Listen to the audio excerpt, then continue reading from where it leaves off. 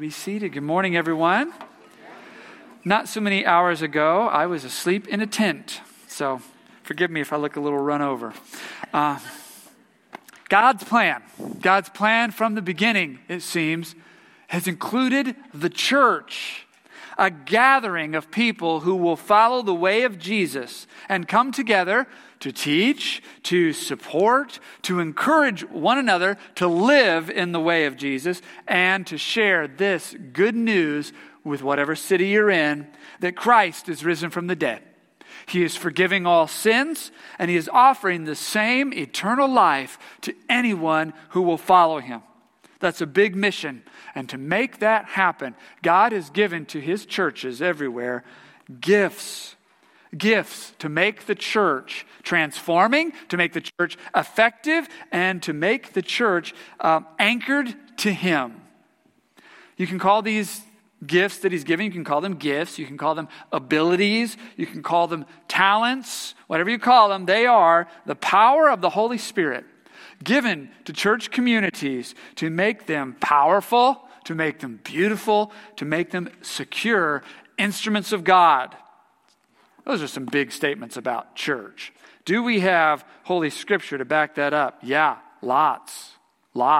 We'll begin in Romans. Romans 12 says, very plainly, in His grace, God has given us different gifts for doing certain things well. So if God has given you the ability to prophesy, speak out with as much faith as God has given you. If your gift is serving others, serve them well. If you are a teacher, teach well. If your gift is to encourage others, be encouraging. If it is giving, give generously. If God has given you leadership ability, take the responsibility seriously. And if you have a gift for showing kindness to others, do it gladly. That's pretty plainly stated. It's not just in Romans that Paul writes this. He also shared a very similar message with the church in Corinth, where he wrote, there are different kinds of spiritual gifts, but the same Spirit is the source of them all. There are different kinds of service, but we serve the same Lord. God works in different ways, but it is the same God who does the work in all of us. A spiritual gift is given to each of us so we can help each other. To one person, the Spirit gives the ability to give wise advice. To another, the same Spirit gives a message of special knowledge. The same Spirit gives great faith to another, and to someone else, the Spirit gives the gift of healing. He gives one person the power to perform miracles, and another the ability to prophesy. He gives someone else the ability to discern whether a message is from the Spirit of God or from another spirit. Still another person is given the ability to speak in unknown languages, while another is given the ability to interpret what is being said. It is the one and only Spirit who distributes all these gifts. He alone decides which gift each person should have. Who knew there was so much Scripture on this topic? And it's not just Paul who writes about this. The Apostle Peter considered this so important, he wrote to his churches about it. Peter says, God has given each of you a gift from His great variety of spiritual gifts. Use them well to serve one another. Do you have the gift of speaking? Speak as though God Himself were speaking through you. Do you have the gift of helping others? Do it with all the strength and energy that God supplies. Then everything you do will bring glory to God through Jesus Christ. All glory and power to Him forever and ever. Amen. I hope you're convinced. That's a lot of verses for that. Now, ironically, some of you are saying right now, I don't have a spiritual gift. I mean, I've got nothing to make this church an instrument of change or rescue or safety. Now, the irony is, the more likely that you're the type of person who says that, the more likely it is that God will be able to use you mightily in His mission. Because the Scripture says again and again that God likes to take ordinary people and do extraordinary things. It's one of the ways God lets the world know that it's Him and that His power is real in this world. You know, extraordinary people, that's harder. Let's take an extraordinary person. Let's take Oprah. When Oprah focuses the world on a cause and does something great, what does the world say? Oprah, Oprah's extraordinary, that's what they say. She has influence. She has talent. She took a little bit of fame. She turned it into huge fame. She's done things with it. Oprah is awesome. All glory be to Oprah. But when a little nun from Albania, of all places, which most of us couldn't find on a map, let's be honest, when she goes to care for the poor in India, and it grows over her lifetime into an international ministry work, now there's some people who say, well, that little lady from Albania, she was a bulldog. But pretty quickly you have to say, that is faith at its best. And that is the power of God at work in this world through an ordinary person. I mean, only in God's world does she also have to be extraordinarily short. Mother Teresa was very, very tiny. And that just the glory of God shows all the more, doesn't it? That's what it means to bring glory to God. So the difference between Lakeland being a pretty good church and being an instrument of God in the lives of people is you using the gift that God has given you to serve. Because singing and playing a musical instrument, it's a nice thing, but musicians gifted by God sweep us away so that we forget we're here and we open ourselves up to let God in. And coffee, I'm told, is a nice thing in the morning. But people with the gift of hospitality, serving with joy, it makes people stop and say, well, this isn't like Starbucks. And Starbucks people are really, really nice. But they say there's something else. I feel love at this counter. And childcare, especially if you have small children, is a great thing. But people with a spiritual gift for shepherding, giving children a place to be loved and to learn that God loves them. When kids wake up and say, is it Sunday? I want to go back to church. In this world of bullying and cyberbullying, that's an answered prayer for parents. That's the power of God at work. Now, when you try to come to church, our enemy, the devil, erects all sorts of barriers and distractions to keep you from doing that. Because if you come here often enough, eventually you're going to have an experience with the Almighty God. And our enemy, the devil, will do anything to prevent that. And that is why many Christians only last about 3 years in any given church. Now, to combat that, we've studied this here at Lakeland many times, and we always get exactly the same result. That serving with your spiritual gift again and again makes people 4 times more likely to last in church longer than 3 years. There's something powerful about realizing that God has given you a gift and He wants you to use it here. And if you don't use your gift, then that is very, very sad. Because something God meant to do through you for someone else doesn't happen. Now, God can get it done for that other person another way. But God, what He really wanted was for it to happen through you. For you to use the gift that He gave you. To use your gift of teaching and kindness and compassion for someone else. And it stunts your spiritual growth when you don't use the gift that God placed inside you.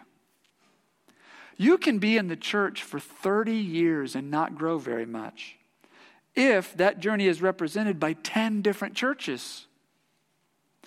If that's true of you, you may be in a pattern where you have an initial fascination and excitement with the church, and then you make a few friends, and then, usually in about year 3, God challenges you with a growth moment. And don't you know that growth moments are never comfortable? And too many of us, when we get to the uncomfortable part of church, usually in about year 3, instead of facing it, we run. Either out of church or just to another church and start all over again. Now, I'm not saying that your last church was not a toxic, horrible place, because I don't know, I wasn't there. But your last 7 churches? How long have you been here? Is it approaching the number of years that you usually last? This time, find a place where it's just you and God. And get down on your knees and pray, God, this time I want you to show me what this lesson is that I've been running from since 2000 and help me face it. Help me to learn it this time so I can stop repeating the first 3 years of the Christian faith over and over and over again. I want to grow in faith, hope, and love, and especially love. And do remember that you were warned that this growth moment would be very uncomfortable. Serving in your spiritual gift will make you 4 times more likely to weather that time. Now, you don't have to know what your spiritual gift is to get started. The easiest way to begin serving and discovering your gifts as you go is to just serve with someone that you like, with a friend of yours. Even if you don't really like what they're doing. I can do almost anything with a friend. I can go out on a hot, horrible summer day and dig a ditch, which I really don't like doing, if I'm doing it with a friend. And you can too. Or you can try serving in anything you think you might like. Well, I might like that. Because if you don't like it here at Lakeland, we have seasons of ministry where it's natural for you to rotate off and find something new when it comes to the end of the season. In fact, our staff know if you really, really dislike it, you can stop after just a time or two. And if you don't have any idea what you might like and what might make you feel fruitful and fulfilled in serving God, we have ministry tours here where you can go and see a ministry in action and imagine, what would it be like if I were in that place doing that? We're going to have tours today at the end of this service for everyone get to see something. Now at this point, the power of the enemy is heavy in the room because anything that's going to make you 4 times more likely to last in church gets a whole special set of demons to come whisper in your ear. So let's have a little ministry myth buster, shall we? Myth number 1. Some of you are hearing a voice right now that says, I'll be signing up for life and I'll be trapped. Okay, it doesn't work that way here at Lakeland. Like I said, we have ministry seasons where it's natural to move on. I served in like 7 different areas in my first several years here at Lakeland before I figured out the one that fit whatever gift I appeared to have. Here's another myth. I'll be taken advantage of and have people cramping my style. Right? Some of you are real take charge type of people. You know who you are. And you're imagining somebody telling you what to do and their way is not very good. Let me tell you that our ministry leaders would love for someone to come and take a part of the ministry and make it their own. And we have room for that here. Okay, this is not a high control congregation. Sometimes I wish it were a little more controlled, but it is not a high control.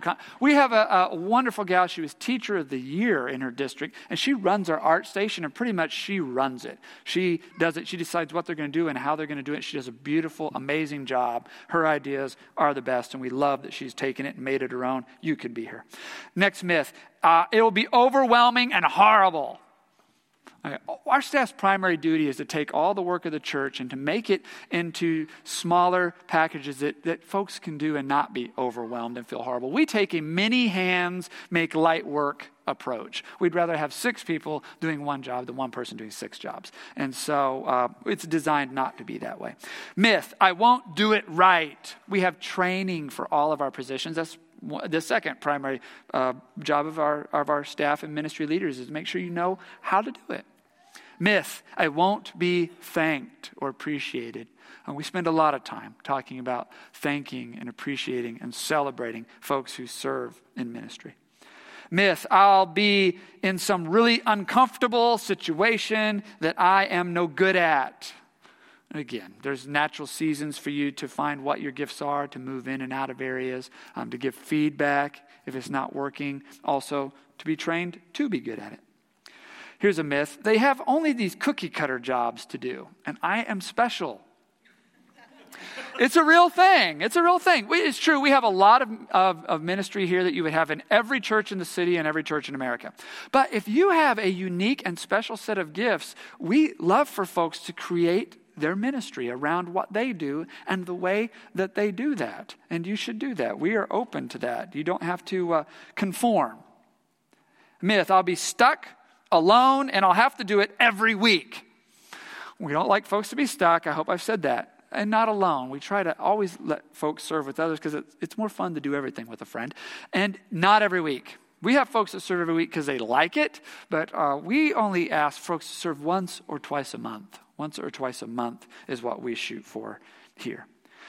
Last myth, I'm afraid of so many things about this, I don't know where to begin. Right? You're just making up new scenarios in your head right now of how horrible it's going to be. We're going to deal with that a little later because that's a bigger one.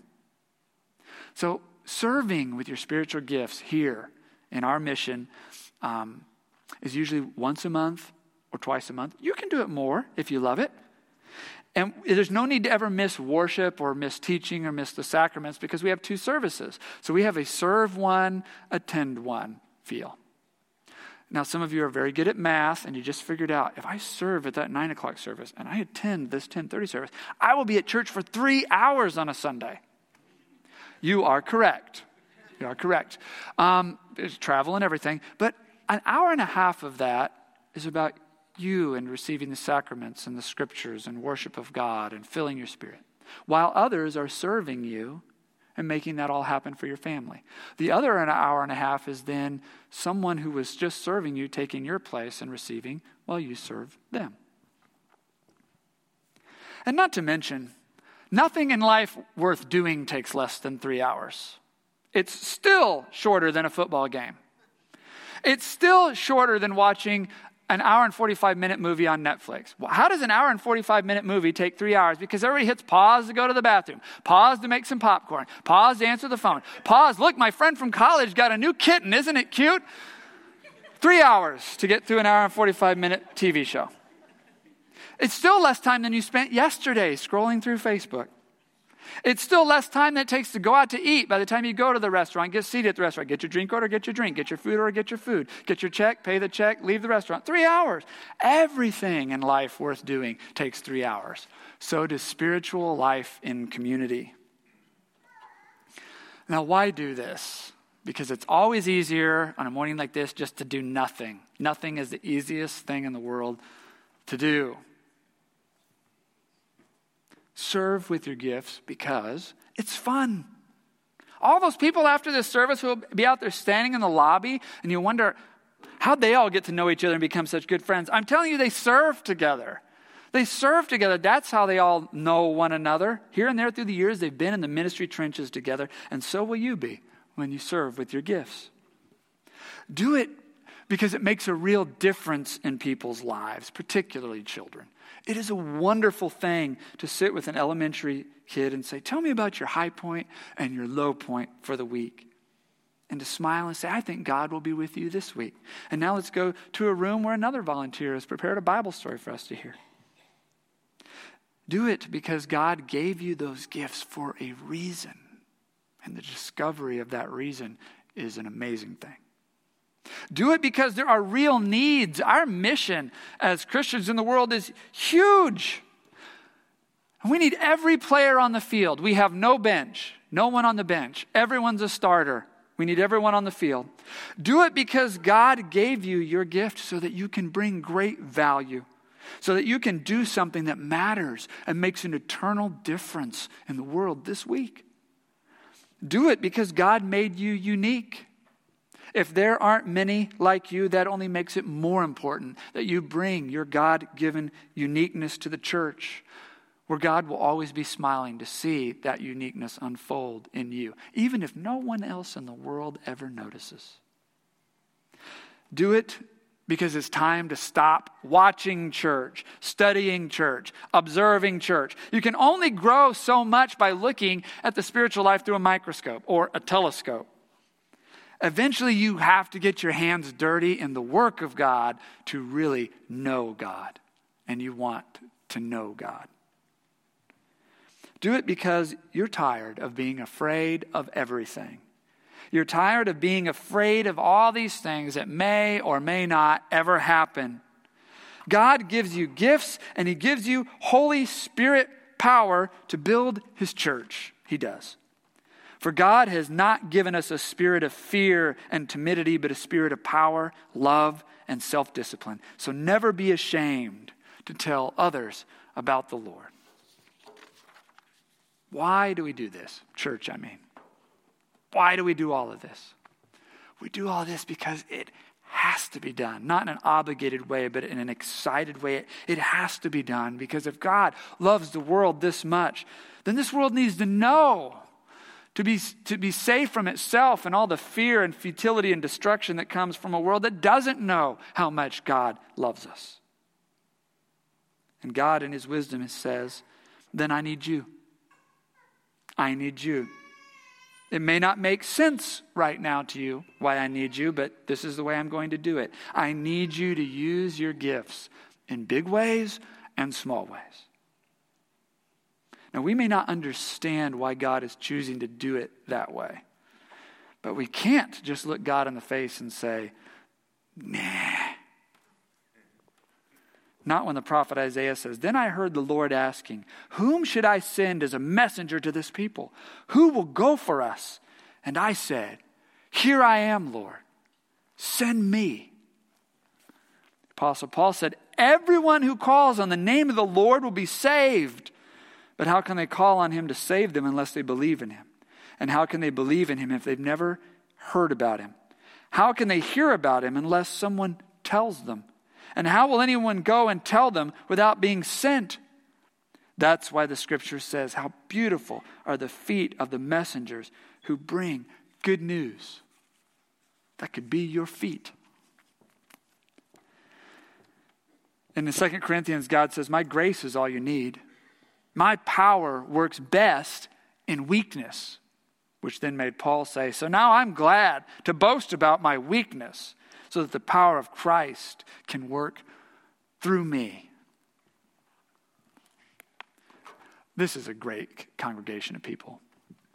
This is, you guys are really, really great. You have a gritty love that shows up when it really, really counts, when it really, really matters.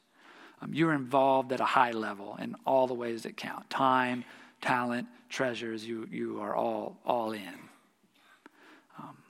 You pursue spiritual depth. The raw intelligence in this room is staggering. I would put you up against any congregation in the country. Now, I know you're not supposed to do that. I know it's not a competition. All the churches are on the same team, one spirit. I know. I'm just so competitive, I cannot help myself. If you could find a way to make not being competitive into a competition, then I could succeed at this spiritual goal.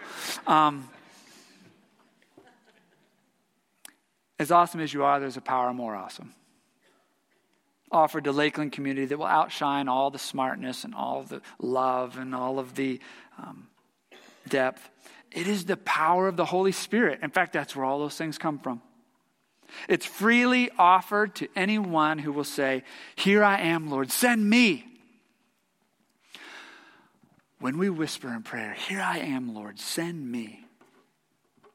You become part of a community that's going to give the people of this world a guaranteed place of healing. Because in our cities around us, someone this week is going to receive a bad diagnosis. Someone is going to get a call from the police they never thought they'd get. Someone is going to get a note from the teacher confirming all their worst fears about their child.